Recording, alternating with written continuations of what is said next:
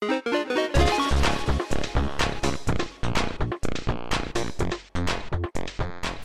listening to UXPodcast, a monthly podcast from Stockholm, Sweden, with James Royal-Lawson and Axbom, moving the conversation beyond UX. Hello, and welcome to episode 9 of UX Podcast with me, James Royal-Lawson. And me, Axbom. And we're, I say as usual, it's as usual, isn't it? Sat in my Beaton offices here, but this time we're in the kitchen. In the kitchen, yeah. I've been thrown out of my studio. My daughter's got chicken pox, so she's quietly entertaining herself over there while we record this. It's a nice spring day here in the end of March in Stockholm. Yeah, it's Wednesday, March 29, and I've had my oatmeal and my Red Bull. Now you've trained this morning. I've trained this morning. I'm really tired and hyped at the same time. This will be a fun episode. I've had a cup of tea, so I'm equally as hyped. Okay. And sticking to our new design format for the show, we're actually doing 4 segments with one blog post each that we're commenting on. And I'm going to actually start... 2 each. 2 each. Right. Because they're 4. Yeah, they're 4. We're 2 people. Yeah. Right? This time. Good. Excellent. We're just testing you. Okay. And so what had happened is I did a blog post almost a month back, I think.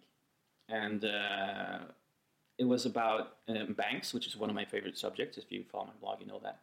I like criticizing banks and bank websites.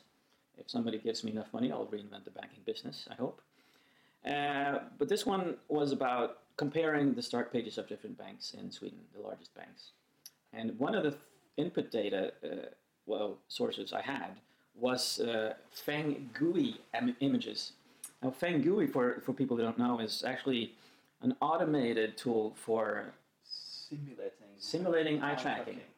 I think that's the best way of explaining it. So it generates heat maps and gaze plots, if you're familiar with those, but they're not based on any human interaction. They're actually based on research and based on algorithmic. It's purely mathematical. So it's trying to figure out what are the attraction areas of a specific page or image. So a lot of bureaus use this to test ads in magazines and stuff like that. But more and more people are also using it to test websites, and in this case, the front page of different banks. And one of the comments, or a lot of the comments I got, I'm surprised you didn't get into the discussion, James. I was really, really busy when you posted that podcast, that blog post, and I didn't get around to doing it. Well, there is a lot of controversy around these tools. Feng GUI isn't the only one. We'll post links to all of them in the show notes. But how can we rely on a tool like that? And one of the people commenting actually compared it to monkeys throwing paint at the screen and having the same type of results. People saying that you can't really draw conclusions on something that's algorithmic because 1, it's not task-based, and 2, it's not taking into account any text. And I think this is, it used to be the case that a paid version of Feng GUI did actually have an option to take account text. It does, yes, but it can see text, and it can see text size. But it can't read it. It can't read it, exactly. So if you have a 4-letter word, probably it's going to draw attention for a human, but the tool is not going to know and interpret it. I mean, I'm really skeptical of most of these simulation tools for eye tracking. Partly because I've done a fair bit of real eye tracking, but in this case with Feng GUI, I tested it first a few years ago. I think it was 2009, and it wasn't anywhere close to real studies. And the lack of text understanding is one of them. And then I've done also where you compare, because it only takes the first 5 seconds that you it takes it represents the first 5 seconds of a person looking at the page. Yeah. Okay, in what areas would draw attention? I think we'd call this is like stimulus-driven analysis. Whereas when we're doing that maybe works with certain adverts, magazine adverts and so on, where you don't have any, you just run up against it in the street. You've never seen it before. You've got nothing going on. You just look at it. Now, fair enough. It might give you an idea. But with a website, and almost all the times we visit websites, it's a knowledge-based, knowledge-driven visit. That you've got a task to complete, or you're reading words and responding to them. You're using previous knowledge of menus and so on, how they work on websites to drive you forward with doing it. So to give you, a good basis to go forward on that is very, very limited. I've done similar first impressions tests Yeah. using eye tracking. I quite like doing them. Yeah. And I think they do with real people. They can work to give a test of your call to action or most wanted action on a web page. That just by getting someone who doesn't really have anything to do with that website, just stare at it, you can know whether something is getting enough attention.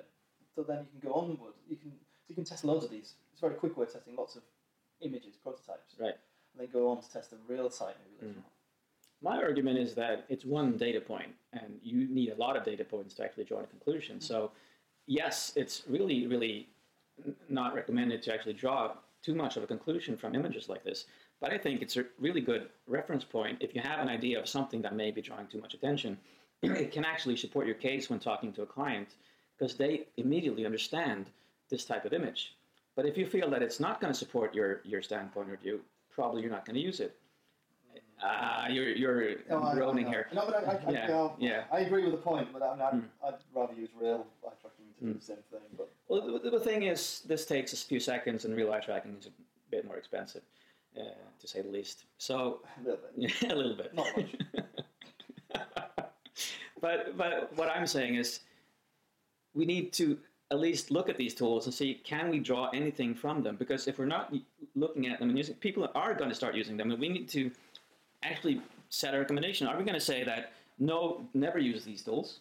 Or are we going to say, use these tools, but under these terms? And I'm all for the second option, actually. And use the tools, but really, really understand what they're saying and what they're giving you. It's not about task-based scenarios. It's about looking at an image. And I had comments also, of course, you can hold a paper, a transparent paper up to the screen and see that the orange color of a certain image will draw more attention. Sure, you could do that, but this will give you a prettier image, and perhaps there are elements that would not actually show through a paper in that sense. So I'm seeing lots of benefits with using it, and especially with clients, but all the time using other data sets as well, using my expert review competencies and stuff like that to actually see if are the different data points giving me the same types of conclusions. Because if they're not, then something's wrong, and probably this is something that we'll have to look into more. But it also gives you something more, an idea of what to test when you are actually testing. Let's do a Fengui first and then do eye tracking, but we'll know what types of questions to ask, and can we verify if the Fengui image is actually showing the right thing. I think one of the main take-ons from this is that we've got to be good at describing and labeling what our tests are. Yeah.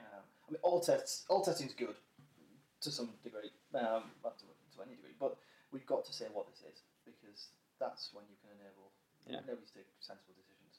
Absolutely. And we're hoping to be interviewing the is it CEO? Yes, the CEO of Fengui, actually. We're interviewing him next week, but it'll be a part of the next show. Yeah. So we'll get some more actually info on how the tool works and what you should rely on and why you should rely on it. And I'll try and behave and not be critical. No, that'll be great fun, and it's excellent that Fengui wants to do that with us. Yeah, really good fun. Okay, then we'll go on to the next. Moving on, which is one I've chosen. It's to do with the iPad 3, and it's Retina display. If you don't know, everyone listening to this has got to know what an iPad 3 is, and they're pretty much going to know it's got a giant, high pixel density. Oh, I almost bought it last week, but I didn't push the button. I didn't. We've got an iPad 2, and it's going to be good enough for a long time. What the iPad 3 with Retina display, it creates a whole new situation for us. That we've now got a device, a mobile device, you could say, with a screen that is 2048 by 1536 pixels. This is like 25 times the size of an iPhone screen. Yeah, it's mad. I mean, it's absolutely ginormous. Yeah. I think it's bigger than the biggest Mac screen you can get. We're into a whole new territory with screen states or images and pixel density of these images. Now, the article that we'll link to, which was what's it called? I'm on the wrong page. I'm sorry now. 3.1 million pixels are heavy from Global Moxie. And there's some great figures in this. Like if we take iPad magazines, these obviously image-based or image-based newspaper magazines, they normally take 250, 300k for each side. And most of us dislike this type of magazine anyway because it's really not very innovative. But now that same magazine to live up to the Retina display standards is going to be 2 meg per page. Right, and so all the articles you've already written, all the images you already have, going to look like shite. They might do. I mean, this could affect your entire production chain. Like you now have to source maybe different images in the beginning. We're getting up towards print quality, images that you have to push out on these apps, on these web pages. So what does this mean for responsive design? Exactly. Yeah. For we've out of the box responsive web design. That doesn't really give a shit about. I'm swearing too much again. Doesn't really care about how much it pushes down the pipe towards your device. But there's been a lot of talk about how maybe we could do something with images, but there's no real good solution yet. Yeah.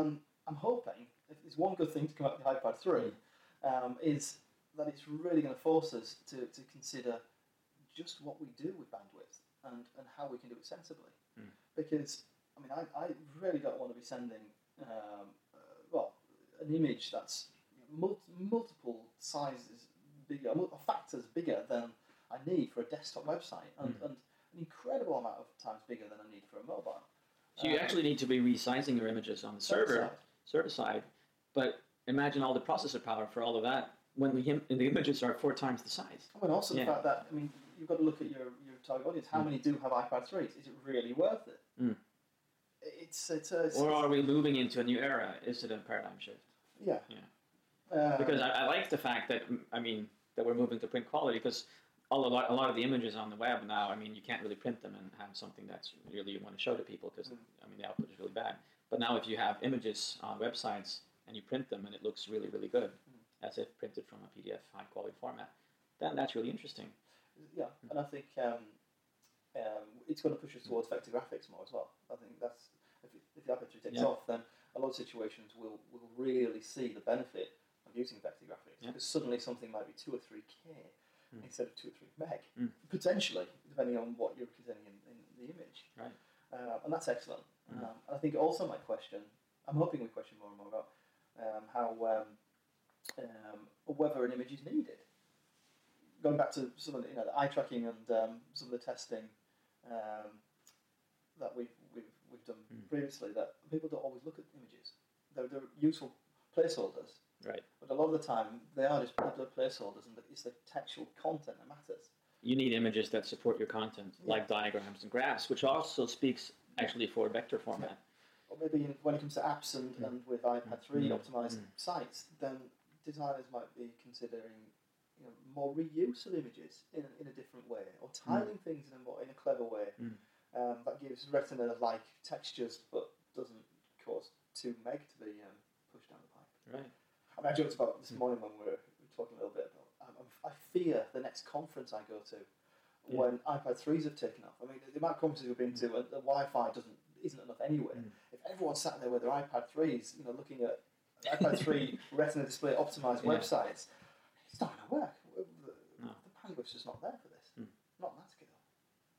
No, that's really an interesting challenge. That as you've said, it doesn't have a solution yet, but we need to look into it more. Not a really, really good one. No. So, shall we go? Yeah, let's move on. Let's talk passwords. As usual, we can talk about entire podcasts about each of these articles. Yeah, we're going to talk about passwords now. This is my second choice of article. The Economist had an article out this week, on the latest edition, talking about password security and passwords and the human side of this, about how lazy we are, I suppose, with passwords, and like 1% of us, so 1 in 100 people have 1, 2, 3, 4, 5, 6 or 6, 5, 4, 3, 2, 1 as their password, and probably across all their websites. Yeah. And about dictionary attacks. Reminds me of Spaceballs, the movie, where he has 1, 2, 3, 4, 5, 6 for his luggage. I have 6, 5, 4, 3, 2, 1 as a password for an intranet system. That I've used. James. I didn't choose it. It was an IT technician that created the accounts. And I'm not sure I can change the password. I haven't changed it because I don't need to, because it's an internal time report. Yeah. But anyway, that was a side joke. I really like it when general publications like The Economist talk about these issues, because it's all part of the awareness building that we need. And we know people are rubbish with passwords, and I normally try and encourage people to use sentences with a long number of characters, because the longer the password there is, the more secure it is. Even if it is subject maybe to some dictionary attacks, because you can put together common strings of words. Password hackers generally concentrate on the shorter combinations first, like 1 word, 2 words, 3 words.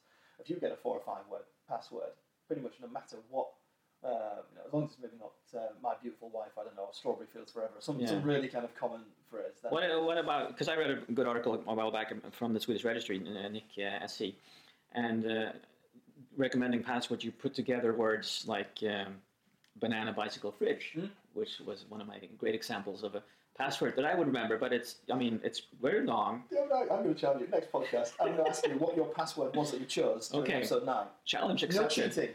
Challenge accepted. Okay. I've got to write it down myself now. Banana, bicycle, fridge. Stop training. Now you know the password for all our accounts. Damn. No, but that is generally considered to be a secure way and also more easy to remember. But I think when you move away from a standard sentence, then into random words grouped together, it does become more challenging for people to remember. And you might be able to do it, but a lot of normal people don't. Normal people. And what happens is then you write it on a note, and then it's not very safe either. Yeah. But what I think here is, from a UX perspective, that passwords are not the problem here. I mean, passwords are a transitionary solution to a problem that we shouldn't need at all. Yeah. We just need to be able to identify people. I think it's our job to question a bit more. Do we really need to identify someone? And if we do, can we do it in a way that doesn't need a password? Right. We're seeing more and more smart experiments with this. I mean, my bank sends me an SMS when I want to log in with a code that I then enter into the website. So I don't need to remember anything at all, apart from where the website is. Yeah, the same here. So really, we have to say bank pair, so that's not surprising. The mobile is what is changing it all, because you have the mobile with you all the time. Yeah. You have another example of the Google login. Google login. Yeah. The QR code. They've been experimenting with a QR code that to log in, you can choose to generate a code, which you then scan with your registered device for that account. Right. And that gets you in. Wonderful. Don't need to remember anything again. And now when I talk about forms, I always talk about how much I hate requirement specifications, because we always have a requirement, have a login form. But maybe it's not the form you need. Maybe it's just a login. Exactly. Which means that, well, the examples, of course, that people understand are you have a Google Connect, you have a Facebook login. You could just push a button and you're logged in because somebody else takes care of it. Yeah. So basically, you don't need the form anymore. No. I think we've really got a question. Do we need a password? Do we need to log in? And how can we solve this in a way that really helps the user experience, I guess? Makes it easy for it to happen. But maybe mobiles are just part of the transition. That's also transition. Could be, yeah. There's a lot of things also happen when we start having high definition cameras in mobile devices or in laptops. You can then get into all kinds of other ways of facial recognition and stuff. Right. But for the time being, if you do have to choose a password, then make it as long as you possibly can, and easy for you to remember. Yeah. That's my advice. Nobody's going to follow that advice. No, they're not. No. If they're listening. Yeah. Anyway, 4th article. Yeah.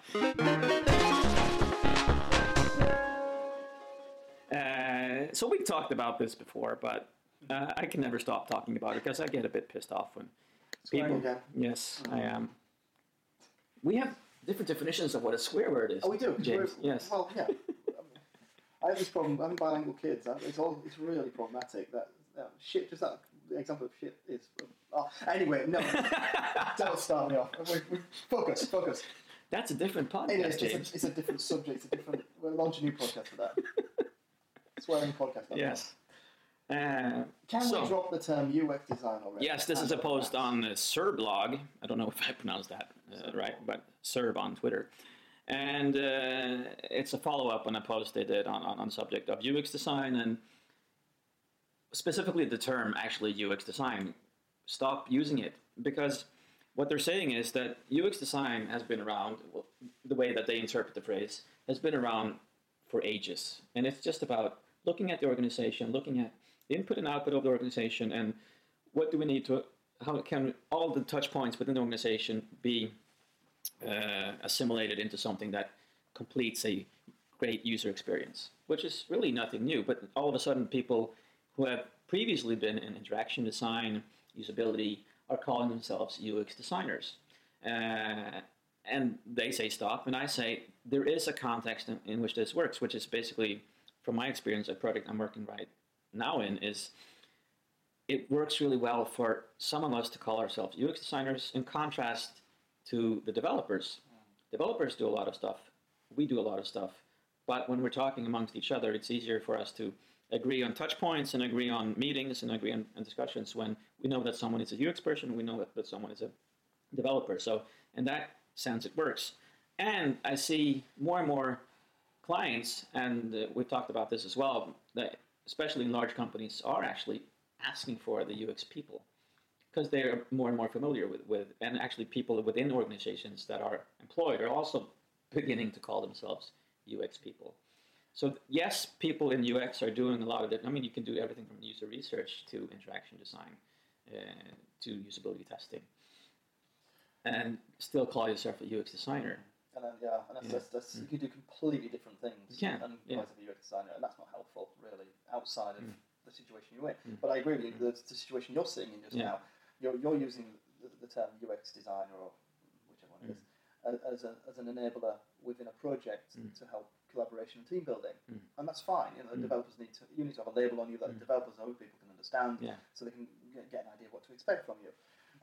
But on a broader scale, I'm not a big fan of the whole UX term anyway. Because, as you've said, that most of the stuff that UX does has been done now for a while, and it's not invented so much new. Right, but what they're suggesting then is, so just call it design, because that's what it is. But then it's hard to. It would force lots of people to go back to being called interaction architects or usability testers or whatever. I don't know what else you want to call it. Yeah, like all the different 10 labels I've had over the last 10 years, like changing it every year, which I agree is not helpful at all for the clients, but it's helping me to identify myself, really. So it's really more ego-based. I need a way to interact with others and understand who else can I talk to about these questions, who else is interested in all of these areas or subject areas that I want to talk about, which is really helpful. So I think it's still helpful. I think it still should be around because it in a lot of contexts, yes, people understand each other better, both developers and UXers together. That's why we have UX conferences. But when you're talking to the clients, perhaps we should not be talking about our own labels. We should be talking about the output of our work. I agree. What are we actually giving people? How are we helping the clients? Yeah. And I think that's especially true in smaller to medium-sized companies where they have no idea what UX is and they're not interested. Yeah. And it's just not. It doesn't add any value to them. They want stuff to be done. You know, they want you to help with their website or their mobile app or whatever goals they've got to do. They have a completely different type of terminology there. So, another transitional thing. Probably, yes. Probably. Basically, we're back again to everything moves so fast. You've said about how many titles you've had in 10, 12 years of doing what you do, whereas you're roughly doing the same kind of thing, learning across the way. Yes. Every 2 years we've got a whole dictionary full of new terminology to deal with in our industry, and we struggle to keep up with all this new terminology. And how the hell can the client be expected to have any chance of understanding what they're buying when we keep changing the labels on the tins? Yes, I agree. It's an obsession with gamification, I think.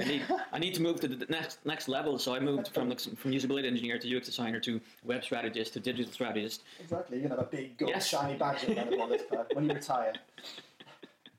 Anyway, that's all for articles, and we probably talked too long, as usual, with these. And we'll hope you'll tune in for our next episode when we're interviewing the CEO of Feng Yui, which will be really, really awesome, I hope. And hopefully some interesting discussions and some debates there as well. Hopefully. That'll be a good boy. And we're also preparing, of course, mentally and looking at tools for doing some live podcasting during the UX LX event in Lisbon in May. Yeah. That'll be loads of fun. Yeah, we did a fair bit last year, and we seem to be talking about doing even more this year. Yeah. I'm not quite sure how we're going to fit that in. It's all about finding the right technology. Yeah, you're quite right. You're quite right. I believe you, Per. We'll start podcasting on the plane over. That would be fun for your microphone. Yes. So, thank you for listening. And please go and give us feedback on the podcast, UXPodcast.com. Tell us what you think. Tell us what you think of the show. Tell us how we could make you better and what you'd like us to talk about. And I'm James Royal-Lawson. And I'm Per Axbom. Bye-bye. Have a great day.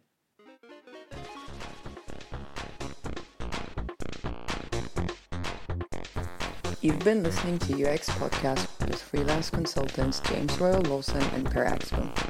For more information or to subscribe to this podcast, visit UXPodcast.com.